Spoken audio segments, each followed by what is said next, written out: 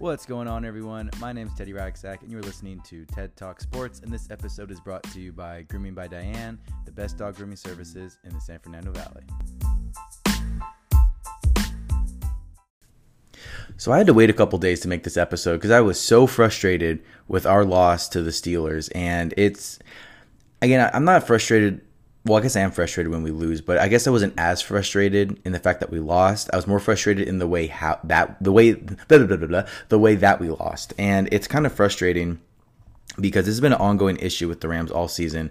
And this game really, it kind of highlighted how this season's been, right? It highlighted how the season's been this year in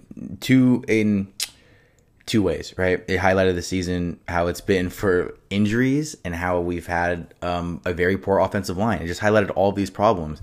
So obviously, the biggest issue with the Rams right now, the number one issue with the Rams is our offensive line. Our offensive line is awful, right? Outside of Whitworth, the team's not that good. And the problem is, too, that Whitworth's like 37, 38, something like that. So he's maybe going to retire after this year or maybe the year after that. I forgot his contract and whatnot. But yeah, the offensive line, before I could even get into the other issues with the game itself and the Rams in general, the offensive line is just, they look soft. You know, they can't hold their blocks. They're not very disciplined. They've got a lot of holding calls and they get a lot of false starts. And it's really frustrating, right? They're coming off a bye week. I would expect the Rams to have a more disciplined offensive line. And what I've really noticed, too, is that watching the game footage is that at the tackle position, right? So not Whitworth's playing fine, but Havenstein he is a complete liability. I mean, he's just getting beat off the ball every single time, and he's allowing the pocket to collapse. And it's like the whole offense, and it doesn't matter what system you run, any offense starts with the offensive line. And the Rams we don't have it. And I mentioned this before that, the Rams went cheap on the offensive line. They took a gamble on a couple young guys, and it didn't pan out, right? I mean, that happens. We went for some more skill position players. And so we could have seen this coming, right? We should have known that the Rams were going to struggle a bit offensively. I mean, on the offensive line. But now that we've discussed the main issue, right, the offensive line, and on top of it too, right, we could think, okay, maybe they're a young offensive line, they're going to learn. No, because Havenstein's out.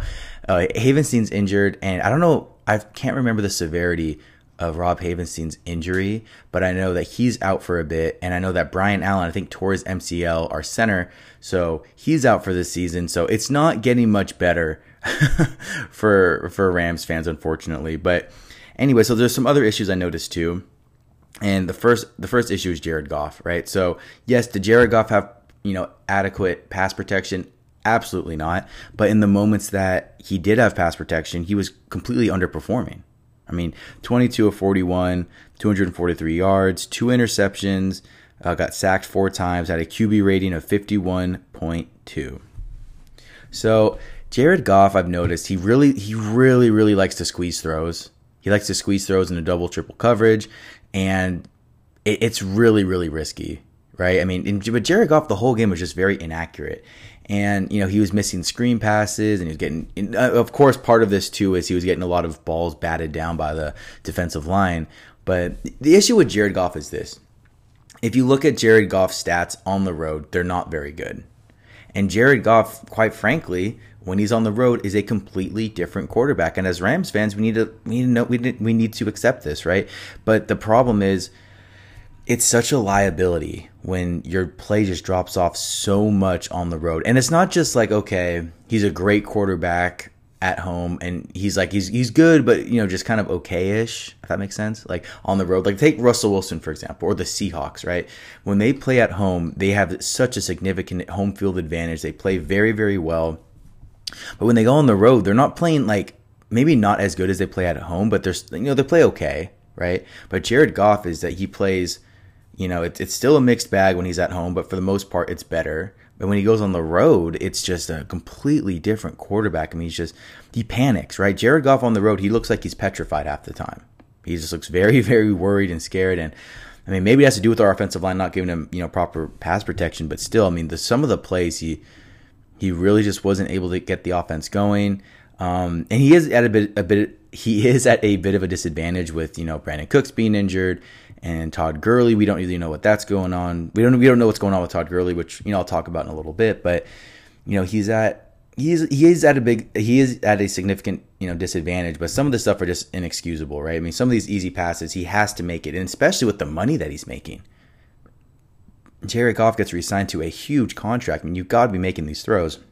And the most surprising thing too is that with this game against the Steelers is that Jared Goff, I don't think Cooper Kupp had a single reception the entire game, which is crazy because the game before that he had like 220 yards receiving or something crazy like that. And the interesting thing too is that Cooper Kupp was only targeted 4 times. Right? I mean, it's kind of crazy that Jared Goff would only target his favorite wide receiver 4 times in a game. So it was kind of interesting. So I don't know what the whole idea behind that was.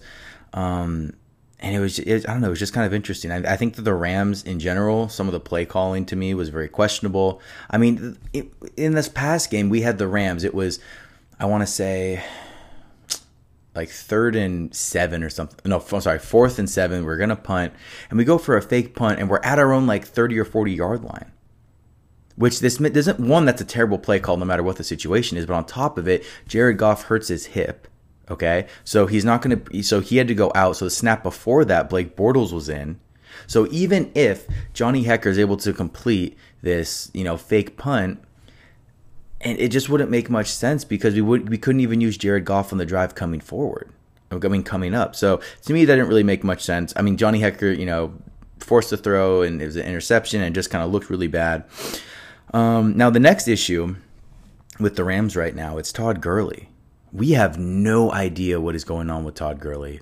I mean, if he's not fully recovered, there's like a load management thing. We have no idea. But to be quite frank, I mean, he's a liability in the 4th quarter. Because he's not playing, right? I mean, we have our best running. We have, when healthy, we have our best running back. I think he's our best offensive weapon when healthy, and we can't use him. And it's just, I don't know if he's going to be used as a decoy. I mean, he only had 12 carries. So I don't really know what the Rams plan to do with Todd Gurley for the rest of the season. Because the way that we're using him right now, we're not fooling anybody, right? He's not being very productive, and I don't know. I have no idea what's going on. But I'm going to call this right now. This is really early. Super hot take, but don't be surprised if the Rams look into Kareem Hunt, because that would be an excellent combination, because Kareem Hunt has to be the best backup running back in the NFL right now. So, and he's very talented, he's very young, and I mean, he is a head case. So I don't know so I don't know if you want Kareem Hunt and Jalen Ramsey in the same locker room. I don't know if that's going to cause issues, but Kareem Hunt, he could fill a void that, if Todd Gurley's still hurt and we can only use him a little bit, it would make sense. I think it would be a good fit. But I mean, that should be the other issue too with that should be the other thing too with the Rams is, we have to figure out a way to get someone else that productive. I mean, we have to establish the running game. And part of it is, Todd Gurley's being hurt. He doesn't look like his old self. But the other part of it is that we are so scared to run the football. We are so scared. I mean, sometimes it'll be like 2nd and 10 or maybe 2nd and 15 or something like that, and sometimes you need to run the ball just to get a few yards and make the 3rd down manageable. But the Rams don't like to do that. The Rams just want to go, we're trying to do this. I don't know, it's almost like an air raid offense with Jared Goff, and we're just giving him so many throws. So I don't really know. We're not very versatile with our play calling. And another thing too with this past game with the Steelers, and I hate to say it, and I don't like blaming losses on officiating, but I have to say it. The officiating this past game was very inconsistent. I mean, you could look at the fumble calls on Goff as compared to Mason Rudolph. There was a play where I think we were trying to throw to Josh Reynolds in the end zone, which looked like a pass interference, which they didn't call, and then they called one later that wasn't as bad on Cooper Kupp. Or, I mean, I don't know. I mean, I think as the refs, you need to establish what kind of game they're going to be playing from the get-go, right? It's either going to be one of those games where they're going to let you guys play, or it's going to be a game where they're very they're very strict on, contact and all that kind of stuff, and they're pulling a lot of flags and stuff. So, I don't know. I thought the officiating was very inconsistent. I don't think that helped. I don't really think that Jared Goff's fumble, that the Steelers returned for a touchdown, was a fumble. And also too, I don't know what it is, but who's that guy that like Dean Blandino or something like that, like the officiating expert that they bring in on Fox, and I don't know what it is, but every time they bring this guy in, it's all, and they talk about a controversial call like with the Rams. He never sides with the Rams. I don't know what it is, and I'm not saying not saying he's biased or anything like that, but I just don't. It's like I watch the next time he does something like that where they go to their ESPN referee rules expert or whatever, just take a listen, because it's never it's never good for the Rams if he's talking. Now, something I have to talk about too, it's something that a positive note. I guess we should end this podcast on a positive note too, but the Rams defense looks excellent. When we got Jalen Ramsey, it looks very, very good.